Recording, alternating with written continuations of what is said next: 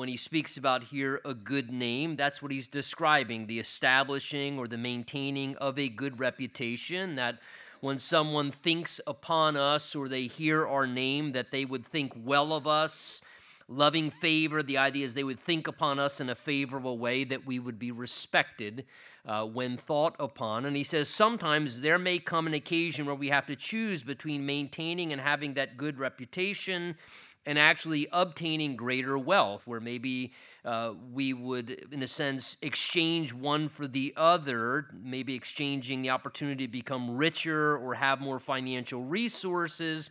But in order to do that, we have to compromise or maybe make concessions or do things or treat people in a certain way where we could really tarnish our reputation or do something where we lose the respect in the eyes of people, but in so doing, we gain ourselves greater financial assets in some way. And here he's just speaking about how wise people esteem the value of having a well-respected reputation, and that it is wisdom to understand that there's actually more value to having honor in the eyes of other people.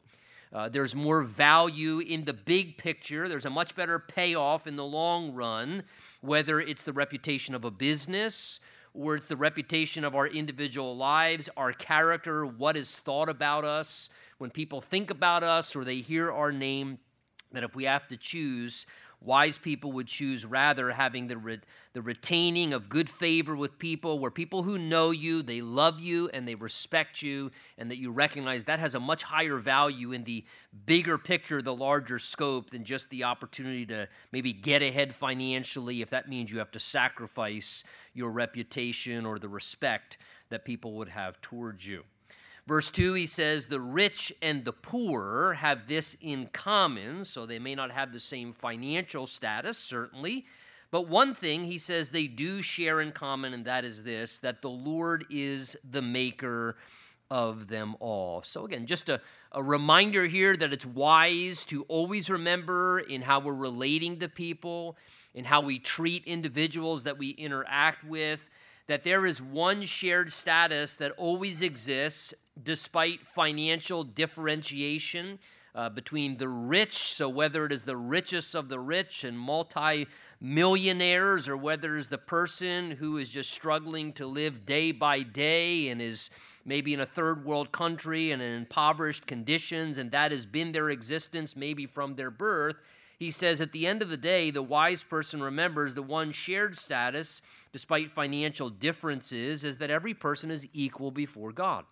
That God is the creator of all, he's the maker of all, and because of that, God values and sees each human being as equally important, despite how much money they have or despite how little money they may have. That God in no way is impressed with those who may have greater wealth or greater resources, or maybe they're able to amass a large amount of financial resources. And though the world may esteem people as, well, that's an important person. I mean, if you think of who typically becomes famous and names, I could name numerous individuals who you would recognize that are very well off, financially. But if I were to name individuals who are on the far end of the spectrum, the other end in poverty, or who are poor, more than likely, not a single person probably on the whole earth would recognize their name. But the reality is God knows the name of both of those individuals, the richest of the rich on the planet and the poorest of the poor on the planet. God knows both of their names. Jesus said every hair upon our head is numbered, and Jesus cares equally about both individuals. And he is not any more impressed with the wealthy person, nor is he in any way less interested in or despising the individual who seems to be insignificant from the world's standards or has less in some way financially, because God doesn't show favoritism and he doesn't show partiality. To God, everyone matters the same. And to God, it's important we also realize, because he is the maker of both the rich as well as the poor, the creator of both, God also holds each human being equally responsible for the same things. So God does not, in a sense, make exceptions for this category or exceptions for that category.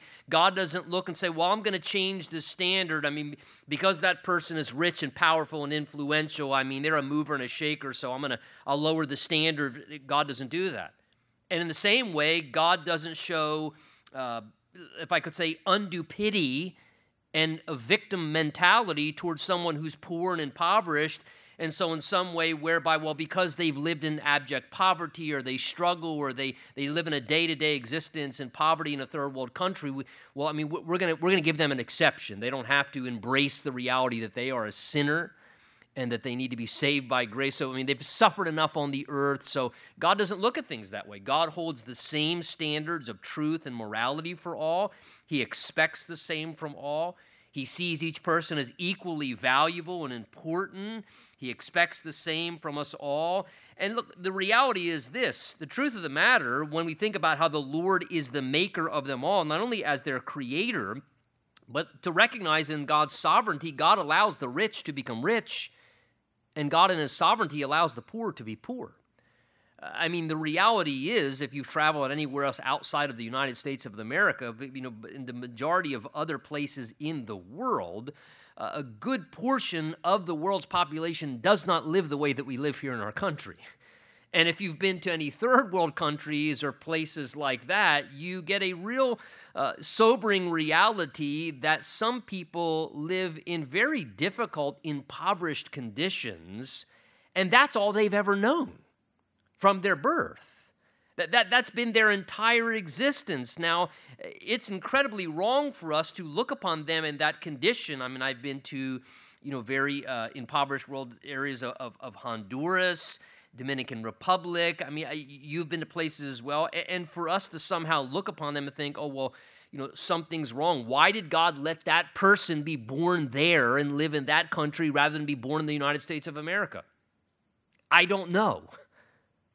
God in his sovereignty as the maker of them all allowed some of us to be born in places like the United States of America. He's allowed others to be born in other locations.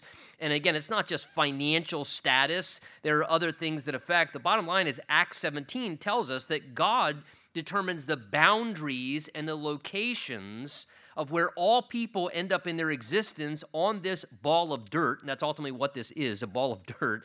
But everything that God allows, where we're born, where we're raised, their family, our circumstances, our life experiences, God uses all those things to be the best possible chance for us as an individual human being who's uniquely created by God to have the best possible chance to come into a relationship with God. And so God in his sovereignty will allow us all to go through different things, to be born here, to be in this family, to have those life experiences. And the Word of God teaches that he does all those things to create in his love and his perfect wisdom the best possible chance for someone to go know Jesus Christ as Lord and Savior. And if that means someone needs to live in the United States of America and go through certain things to be brought to the end of themselves, to see their need for Christ, God in his sovereignty may allow and cause that to come to pass. If that means that someone lives in a place where they may not have earthly comforts and they may live in poverty and they may struggle, but it makes their heart more receptive to Jesus Christ and the reality that there's something beyond this world where there's no more suffering or hardship and difficulty, and that's what makes their heart open to the gospel and to Lord Jesus Christ and to receive Christ as Savior and have a hope for heaven, then God would exchange the temporal circumstances for the eternal destiny.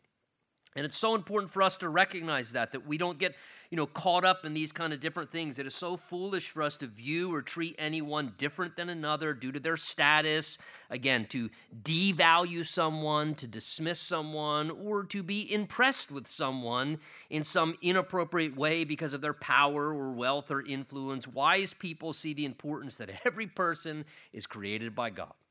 Everybody's equally responsible before God for everything the same way, and every person has just as much value and purpose for their human existence on this earth as any other individual. Verse 3 says, "And a prudent man foresees evil and hides himself, but the simple pass on and are punished." Now, again, here's this term prudent. Again, we've seen it many times before. The prudent individual is someone who takes time to consider beyond the present circumstance and they're able, in the midst of what they're dealing with, or maybe what they're trying to make a decision about, they're able to see beyond the moment and take into consideration the next day ahead, or even the next moment ahead, that if I say this, then that may translate into that in this conversation. Or if I make this decision, that may then have this impact upon then what my experience is tomorrow or next week or next month. And so the prudent person is that individual who's able to make judgments looking ahead in light of their decisions, which is a good thing. It's an aspect of wisdom. And he says that prudent individual at times will foresee evil and hide themselves. That is, if we see an evil outcome down the road, we can see something heading in the wrong direction, and we're able in prudence to look ahead and see, hey, going down that path is going to bring a harmful, problematic situation. It's a pathway towards evil and things not being good. Prudent, wise people recognize that, and he says what they do is they're able to hide themselves. That is, they see what's happening, what's coming down the road that's not good, and we might say they get off the detour, they get off the exit ramp before they go rushing down the road and experience the pain or the problematic situation. They take the detour in order to protect themselves from harm and damage. So if at times we're able to see ahead and recognize, hey, I can project what's coming, I can see if I keep going down that path, or I can see what's coming ahead, the wise person, the prudent individual, uses preservation and wisdom and to protect themselves or their interests. They take a detour, they do something to kind of protect their interests in some way using wisdom. Whereas foolish people, he says the opposite. The foolish person, the simple, they just pass on. The idea is they dismiss such things, they disregard warning signs, and as a result of that, they end up being punished. So the foolish man just keeps pressing forward in a wrong path, and they end up suffering as a result. They don't take into consideration the warnings. They push past roadblocks or opportunities God gives them to turn away, to get off the path, and to choose instead to go forward. And then as the result of that, they suffer punishment, and it really becomes then a self-inflicted problem. It just becomes a self-inflicted wound because they could have kind of turned away from that. And again, if we think about all of our lives, if we're just to be honest, the Lord typically always sends us cautionary signs. I mean, he does. We see him doing this with congregations of people, the nation of Israel. I mean, in the days of Noah, God gave them a warning. He gave them a whole century in advance, telling them problems were coming, their evil was going to be called to account and punishment in the days ahead. And the only individuals, 8 of them in total, Noah and his sons and their wives, took precaution and hid themselves and didn't experience the judgment of God coming down the road. Everyone else just kept pressing on, and they ended up suffering punishment.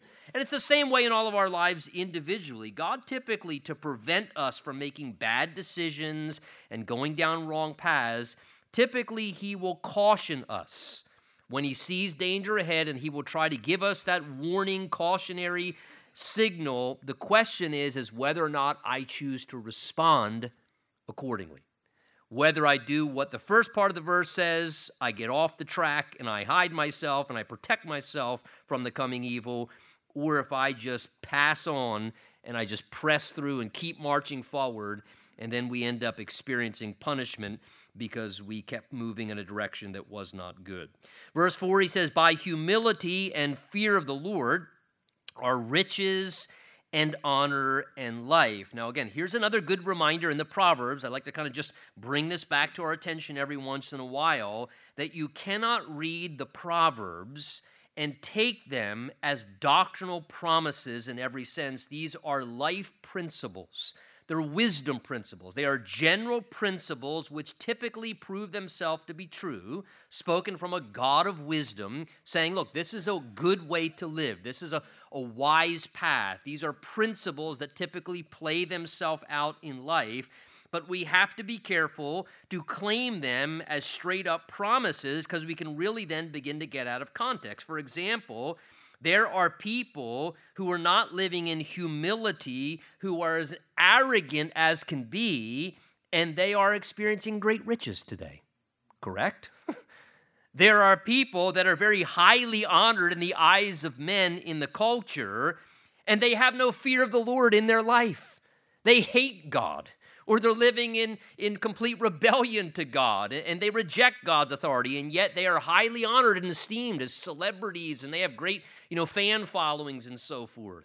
So again, we have to be careful to think that by humility and fear of the Lord, that's a guarantee to get riches and a guarantee to get honor and a guarantee to get some value of life, and that if we don't have humility and we want to be proud and that we want to live, without the fear of the Lord, that somehow God is simply saying here, look, to live in humility, which means to have a proper view of ourselves, that you don't have a higher view of yourself than you should, but you also don't have kind of that pseudo-spiritual false humility where you're always self-deprecating and putting yourself down, and I'm a nothing, and I'm not even a toenail in the body of Christ. I'm the toe jam in the body of Christ. And, and sometimes we kind of do that kind of thing too, where we're always just, sometimes even putting ourselves down to get somebody to put us up, or we're kind of overly to an extreme, making ourselves more inferior and worse than what we really are, rather than just having an appropriate view of who we are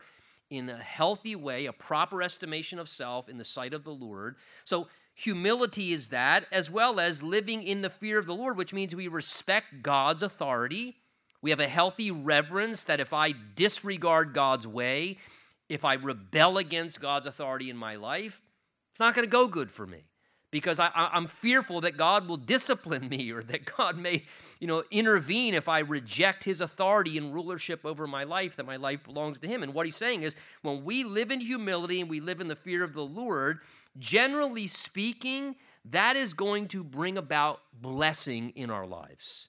That when someone lives in humility before the Lord and they reverence and respect God in a proper way, typically that is going to have attached to it a life that is going to have a lot less pain and problems and destruction. And it's going to be a life that God is going to be way more able to bless and to enrich and to honor and to do things that are good for us. And so certainly to a degree, much more blessing will come if we live according to the pattern of verse 4, whether financially or in other ways of being enriched as well.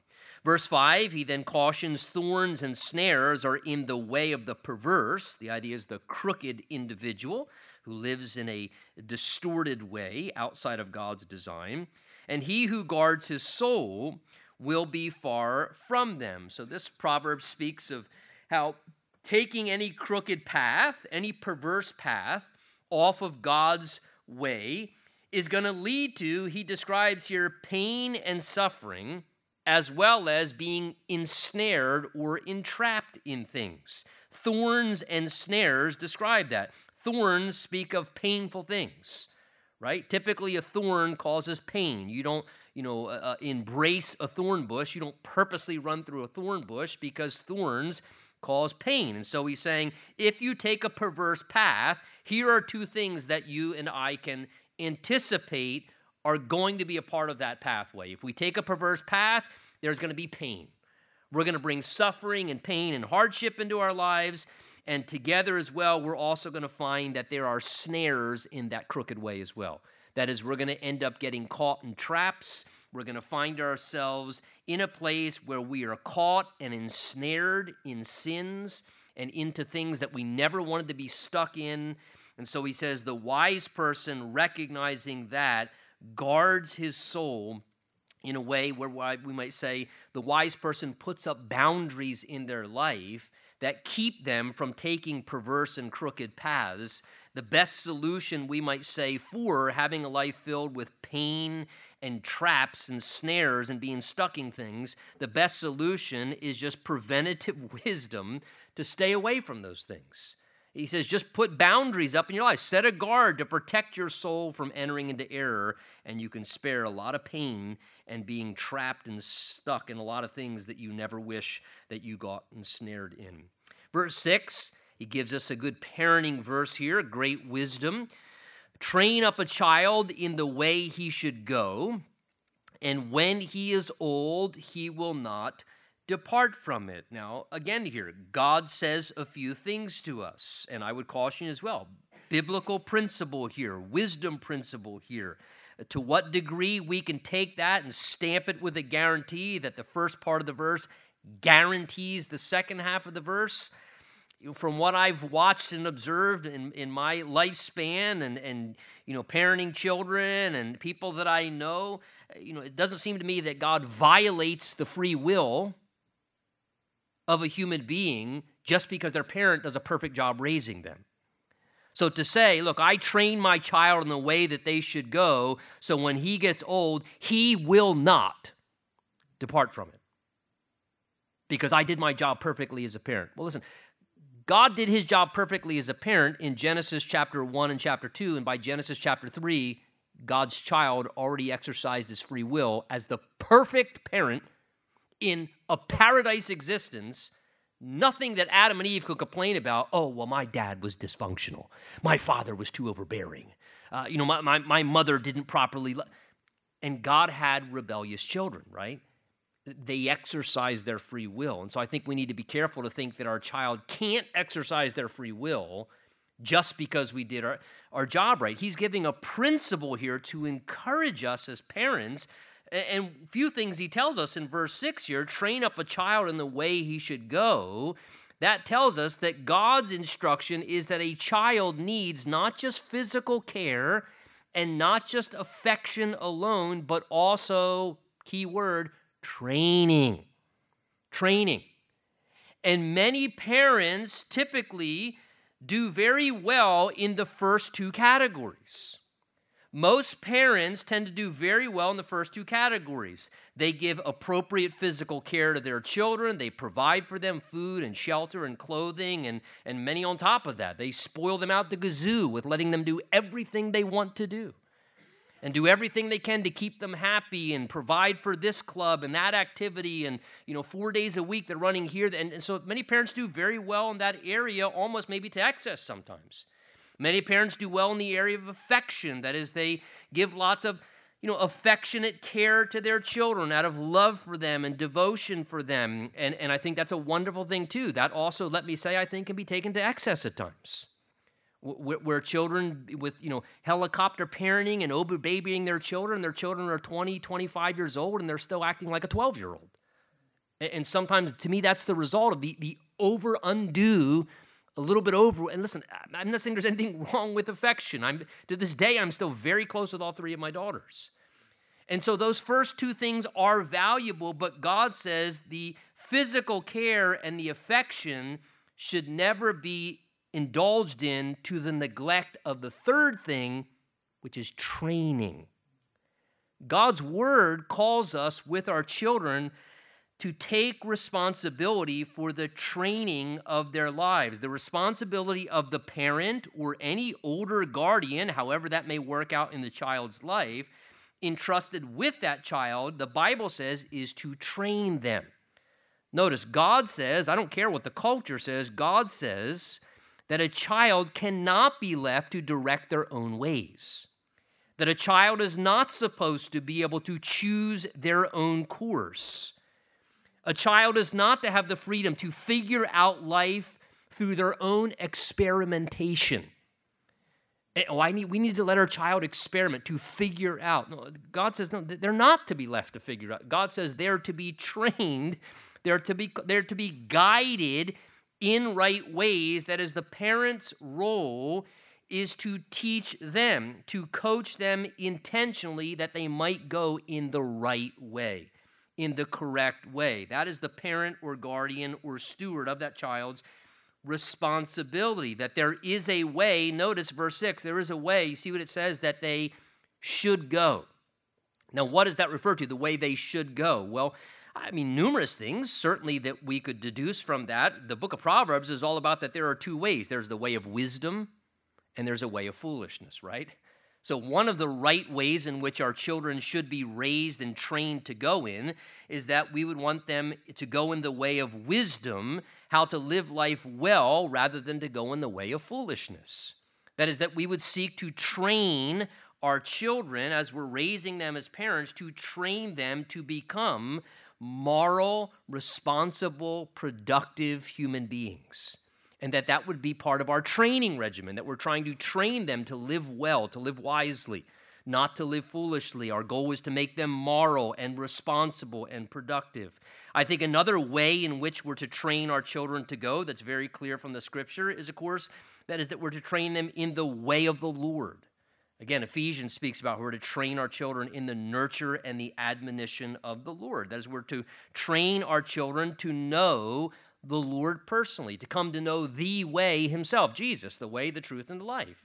And so we're to train our children how to come to know the Lord, what that means to have an experience with him, to experience his salvation, to walk with Jesus, how to honor the Lord. We're to train our children how to serve the Lord and to know what it means to live a life of following after the Lord and dedication to him and serving him as the Lord over their life.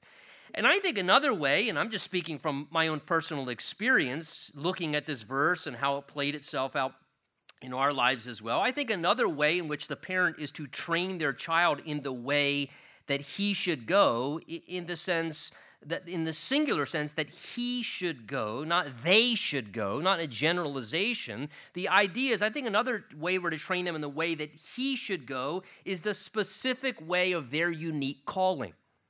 Again, we know we have a unique and individual thumbprint and other aspects of our lives that make us uniquely different from every human being. And I believe that God wires all of us as human beings differently. We have a unique life calling. We have aptitudes towards certain things. We have personalities that God gives to us and certain talents, and then also the deficiency and the lack of those areas as well. And so there is a certain way, I believe, that every child is destined to go that's specific to them, not just a way of wisdom and the way of following the Lord. Those are the general, most crucial things. But there is a way specifically that every child, I believe, is to go. And our job as parents trying to train them is to be able to discern and recognize that by being engaged, involved parents, so that we're trying to help unpack what God has built into them. Which means that what we don't do is, if we recognize that John or Bob or Sally or Sue has an aptitude towards music and they really don't like sports, that we're not trying to live the glory days through them and make them become this stellar athlete when maybe they don't have an athletic aptitude and maybe they have more of a music or an art aptitude. Or we're not trying to force them to be this or cultivate them to be that, in a way whereby we're not training them to go in the way that they should go. We want to help them discover who God's made them to be and help facilitate and assist that and to train and prepare them for what they're destined for specifically. And I think to the degree that we do that, we help our children understand their callings and to develop who they are in the Lord and to recognize, be comfortable with their identity, and to realize that nothing is subservient to anything else. Look, you need to be who you're called to be by the Spirit of God's calling upon your life, and to embrace that, and to go in the way in which you should go. And we want to help them as parents to recognize that and to kind of get behind that and train and prepare them that if we see they have this personality or that temperament or that aptitude, we train them according to that, which may mean that we do a little bit of different training with each one of our children, because we realize I need to prepare him for this. She seems to be wired for that, so I need to help train and prepare her for that. And so again, the whole idea, keep in mind, of the word training speaks of dedication to a consistent, ongoing process. Training is not an overnight thing, right? If you've trained an animal or anything else, you realize training is dedication to a process. Lots of teaching, continuous correcting, lots of reminding. In training, things have to be practiced again and again. You have to keep letting them be practiced. You have to keep reinforcing things over and over and over and over again and again and again through a whole process. And together with that, proper rewarding in the training process, proper discipline and punishment and correction in that. And we have to be honest in our evaluation as well. Just like a coach trains an athlete, you have to be honest in your evaluation with training your child and even adjust your approach at times. And learn how to adjust as may be needed for different seasons or maybe different struggles Just like if somebody's training a boxer or a fighter in some way, and they realize, look, you have an area of weakness here, and you seem to keep struggling, so we've got to adjust some things. We've got to fix that glitch, because that's something that's causing you to be defeated more than succeeding.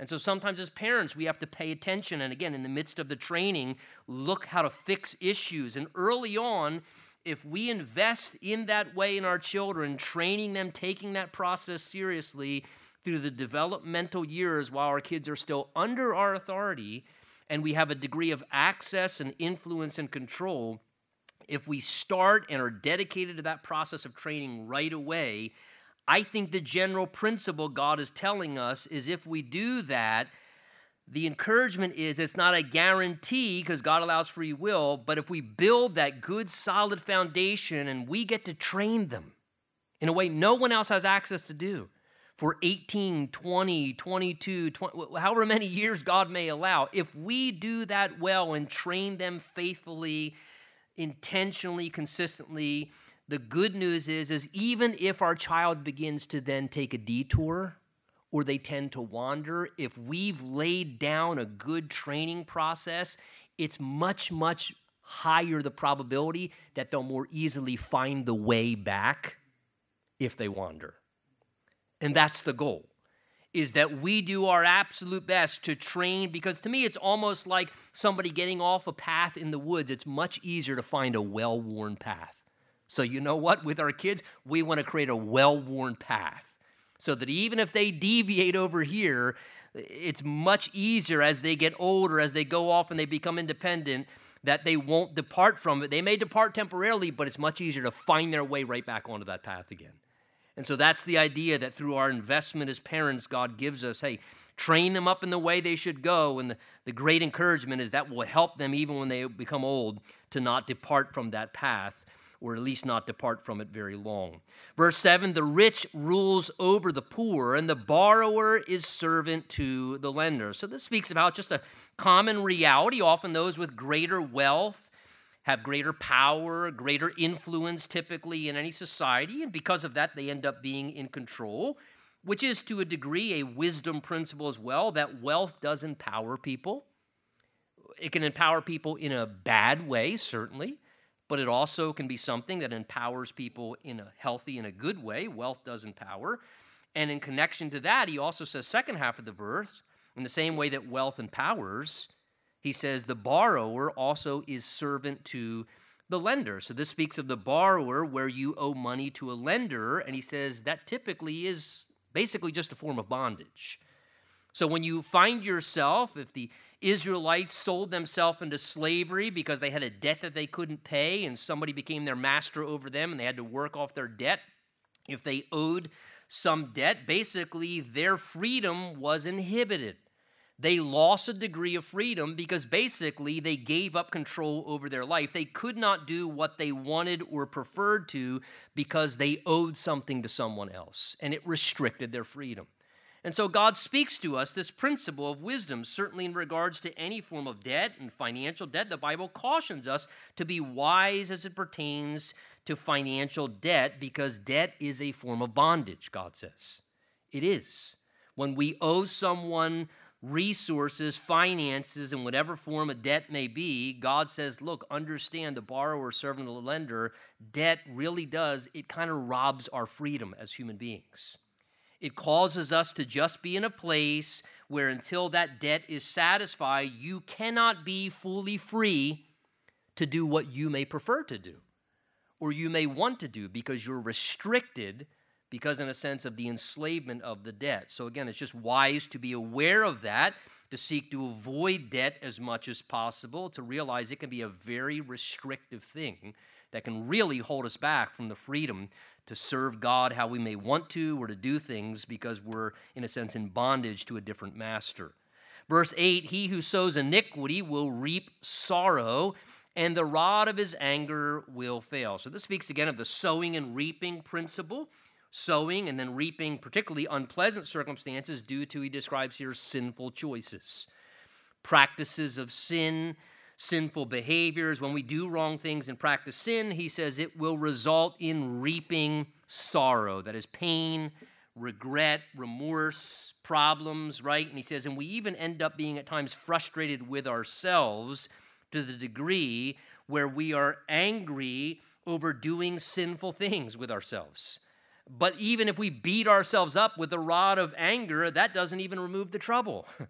We're just angry with ourselves, and yet we're still suffering with the sorrow and the regret of the wrong things that we've done. So again, we sow to the flesh, we reap the painful consequences that go along with it.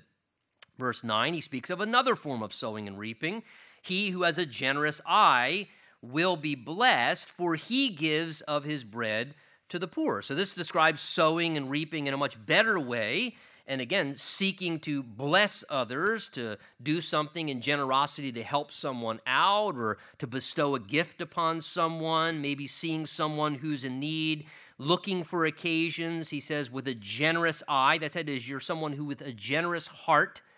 Your heart then gives you a generous outlook, and so you're looking for opportunities maybe to help people in a giving way, to share of resources, to do something generous, to bless someone. And he says when that's done, he says God honors that.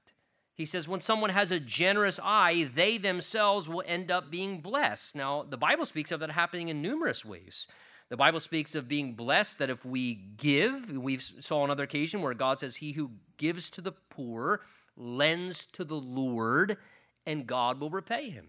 So there is a biblical principle of using our resources to bless someone financially, where God can bring back blessing into our life financially as the result of having an open hand and being giving. But even beyond that, there's just the aspect of there's something that is a real blessing, right? When you're generous to someone. When you do something to bless someone, you get blessed in the process. You know, Jesus himself, did he not? He said it is more blessed to give than it is to receive. And there's just something of a blessing attached to that, he says, where you can be blessed by having that generous heart and giving of something that's yours, maybe you sacrificing your bread, giving up something to someone who has a greater need.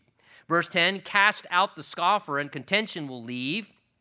Yes, strife and reproach will cease. So this describes how sometimes problematic people, who the Bible may be, in a sense, describing here simply as we might say troublemakers, sometimes need to be removed from a group or society or collective gathering of people in order to reestablish peace and harmony and unity. He describes here the scoffer, and again, the scoffer is someone who is, always sort of, mocking and criticizing. They question everything. They have some type of a cynical, comment about everything. And he says such people like that can begin to pollute an atmosphere. Look what they produce. He says things like contention and strife and reproach. So notice, where there's an atmosphere of contention and strife and criticism and complaining, God says that is created and caused by toxic people or by a toxic person. And if someone is always doing such and polluting the environment of a group of people, God says the wisest thing sometimes to do is not necessarily to keep trying to address them. God says sometimes the absolute best thing to do is to remove them. To put them out somehow, to do something to remove them from the gathering, because he says here, cast out the scoffer, notice, and all the contention and strife, it will leave and cease. And all of a sudden, man, harmony's back again. All of a sudden, there's peace back again. Why? Because the toxic person was removed. The toxic individual sometimes must be set aside if they refuse to repent and get the toxic nature out of their system and their actions, because they, in an unhealthy way, pollute others, God says. Verse 11, he who loves purity of heart and has grace on his lips, the king will be his friend. So interesting picture. The king will be his friend. Even kings, and what were kings? They were rulers, they were leaders. The Bible says even kings and leaders need and desire friends. And notice he says leaders prefer friendship when they find individuals who have a twofold characteristic, purity of heart and grace on their lips. He says the type of people that leaders like friendship with is those who have a pure heart. That is, they're sincere. They have no ulterior agenda, right? They're not just being friendly with the leader because they're looking to try and have some, no, they're in a pure heart. They just want to be a friend. They just care about that person as a person. Yes, they're a leader, but look, I also know you're a human being. And I just want to befriend you. I just want to give you companionship and be a good and faithful friend. And he says also, leaders prefer to have friendship with those who have gracious words on their lips. That is, those who speak in gracious ways. They speak in ways to uplift and to inspire. Again, not always complaining about this or grumbling about that, or, but they're just encouraging, inspiring individuals. And he says those are the kind of people that find themselves becoming good friends to kings, to those in leadership. Now, again, when we look at verse 11, I can't help but to look at that and not see a beautiful picture and reminder there of our own King, Jesus. That those of us who have a purity of heart and grace on our lips, our King Jesus will want to be our friend. Why? Because those are the same things that matter to him, right? Jesus said, blessed are the pure in heart.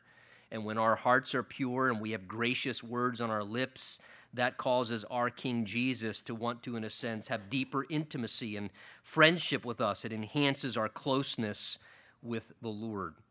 Verse 12, the eyes of the Lord preserve knowledge, but he overthrows the words of the faithless. So here God's heart, notice, is to protect and to work to preserve what is knowledge, that is what's truth, that which is right, which is factual and correct. God seeks to protect that because knowledge is empowering and knowledge is liberating.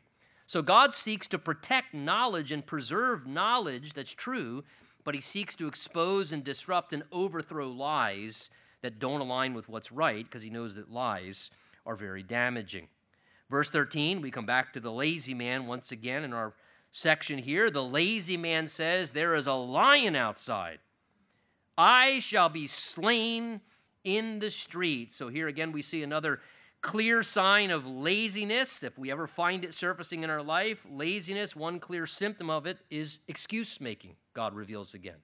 That the lazy man, again, he's not lazy in thought because he's got a great imagination, right? So he's got great ideas and a great imagination. So lazy people have great imaginations, they have great ideas and great thoughts. The problem is though they are willing to work really hard at making excuses and coming up with ideas, they're not willing to just actually get out and do the hard work and grind out what needs to be done as far as work that they should. So a clear sign of laziness is excuse making regarding why the lazy man, the lazy woman won't just do what they should do, the thing that they should be addressing or taking care of. Notice they express irrational fears, and I use that word sincerely, irrational fears.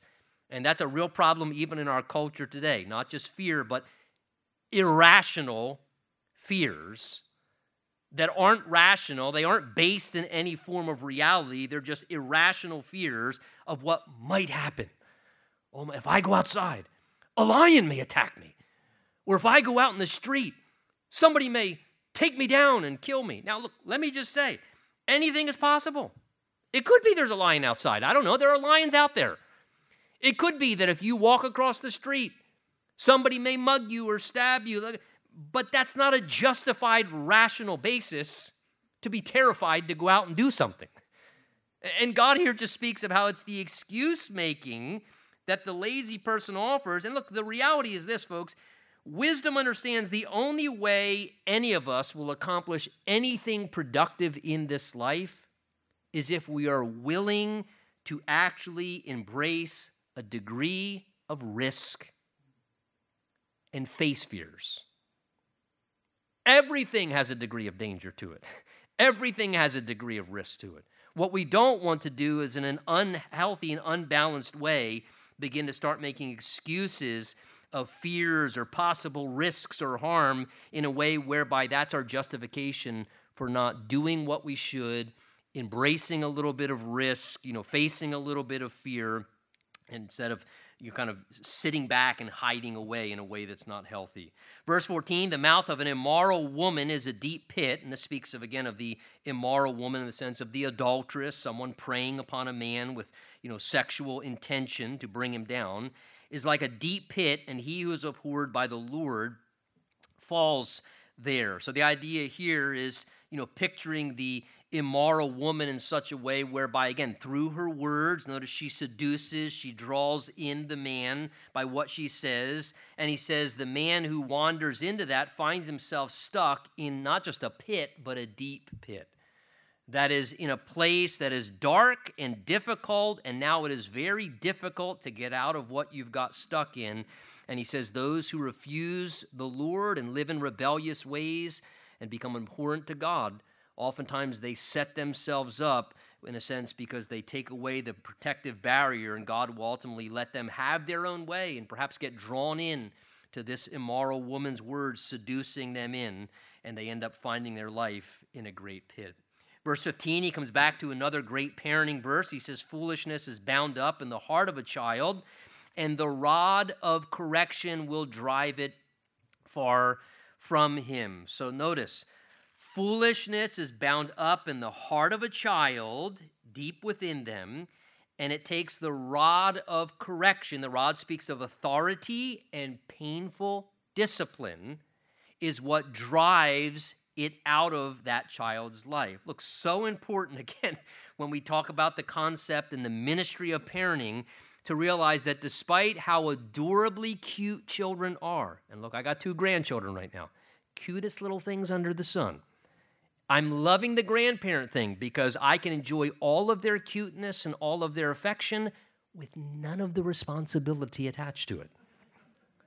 I get to sleep at night. I don't have to be the bad guy. It's a wonderful, wonderful thing. I'm discovering it's just a fantastic, privileged thing. It's like the reward of not killing your own children.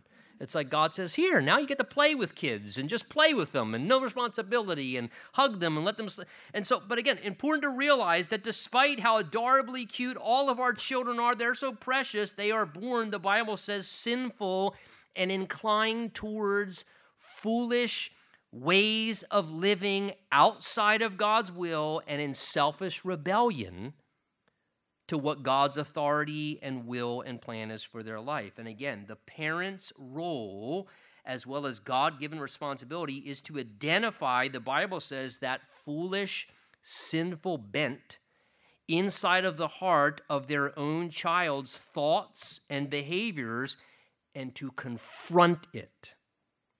And to have the backbone and the courage as a parent to, despite how adorable they are and how precious and important to us that they are, that when we identify that foolish, sinful bent in their thinking patterns or their behavior, that with backbone and parental authority, you confront that and you use your God-given authority in corrective discipline to drive that unhealthy and destructive behavior out of their life for their own welfare and for their own good, to help them to change, to help them to overcome sinful tendencies.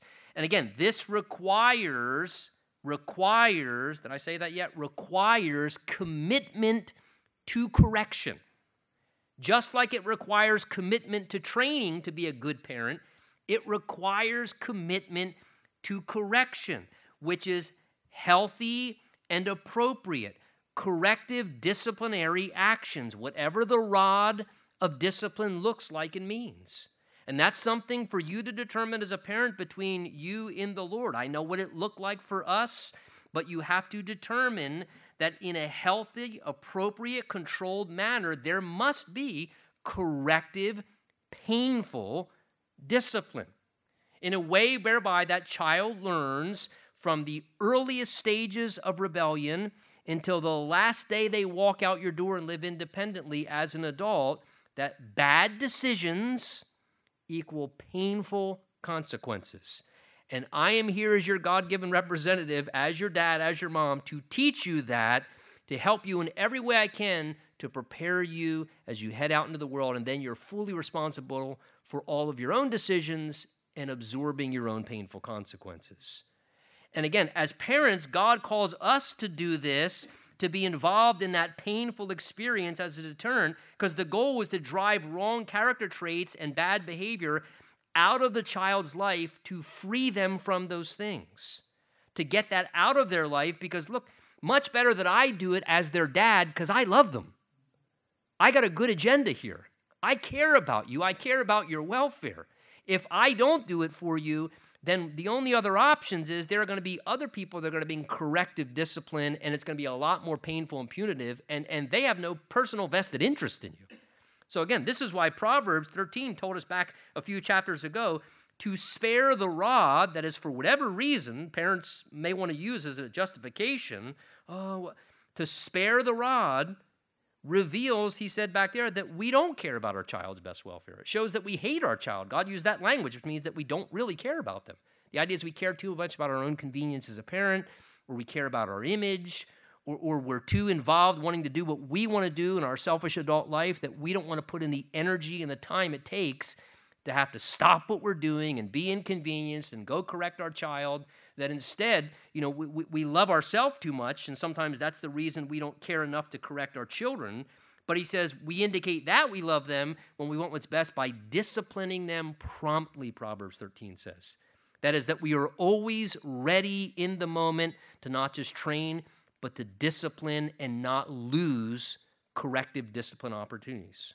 That we realize that they are just as valuable. So again, the parent must expect wrong things to arise in their child's heart. That's a part of parenting. It's a part of our child being a child, growing, developing. We have to expect them to do wrong things, and we have to humbly identify and admit what's going wrong and not justify it and not make excuses. And I tell you, I've seen many parents get off the beaten trail with their child, and sometimes the problem is they just cannot bring themselves in humility to identify the wrong things going on in their child's life. And they're too embarrassed, or they just don't want to admit that their child is genuinely struggling with those things. And I tell you, that is a trap of the enemy. You got to be willing to have the humility as a parent to humbly admit what's going wrong, and then you have to have the courage to exercise your authority to overcome that error and drive back the enemy's attempts to misguide your child, and be willing to inflict painful consequences, however that unfolds, in a measured, controlled way to free them from those things, to spare them from worse problems. He says in verse 16 here to us, "He who oppresses the poor to increase his riches, and he who gives to the rich will surely come to poverty." So here he describes those who take advantage of the poor to exploit their situation, to enrich themselves with a selfish agenda. And boy, it is a sad thing to recognize that does happen. It happens in government where the rich exploit the poor. It happens in the business realm, where those who are wealthy or powerful in higher places in a position to increase their own profits will exploit and take advantage of those who are under them, paying them an unfair wage, or doing things to basically just, hey, well, get rid of this because that brings my bonus up or my profit margin up. And it happens in business, and God says that's not a good thing. To try and enrich yourself off of the back of someone else who's already struggling and to exploit them. Or he mentions giving to the rich. The idea is with some ulterior motive. Well, let's give more to the rich person here to kind of curry favor with them. And God says either one that is done is mistreating and manipulating people. And it may work for a season, but God says you're going to find out poverty and loss. You're going to end up losing out if you do that in the end, because God cares about treating people. Now, last few verses, verse 17 through 21, we'll wrap up with these. It's almost as if, notice, the writer comes back to reminding us about the value of these Proverbs. In case, perhaps in some way, you're thinking, man, I can't wait till we get to Ecclesiastes. It's been a long time in Proverbs. Again, it's almost as if God knows our human nature. So he says, let me just give you a little reminder again of the value of these Proverbs. God says, look, incline your ear. There is, lean in, pay attention. Hear the words of the wise. That's what all these Proverbs are. And apply your heart to my knowledge, the writer says. For it is a pleasant thing if you keep them within you. In other words, if we keep the wisdom of the Proverbs within our lives, it's going to bring a much more pleasant life for all of us. Let them be fixed upon your lips. That is to talk about them. Know the Proverbs so that you can talk them through and share them with others, so that your trust may be in the Lord. I have instructed you today, even you, he says. Have I not written to you excellent things of counsels and knowledge, that I may make you know the certainty of the words of truth, and that you may, notice, knowing the truth, do what? You may answer with words of truth to those who send you. So look, for those of you wonderful troopers who come out here Wednesday after Wednesday as we go through proverb after proverb after proverb, the wonderful thing is not only is it enriching your life with greater wisdom, but it's also equipping you to be a conduit, to be able to speak more truth and to share more wisdom in your family, in your jobs, in your community, with people around you, to help a whole lot of people in the world who are living in really foolish ways because they bought into a bunch of dumb worldly error. And God's equipping us with truth and wisdom to be able to impart that to others.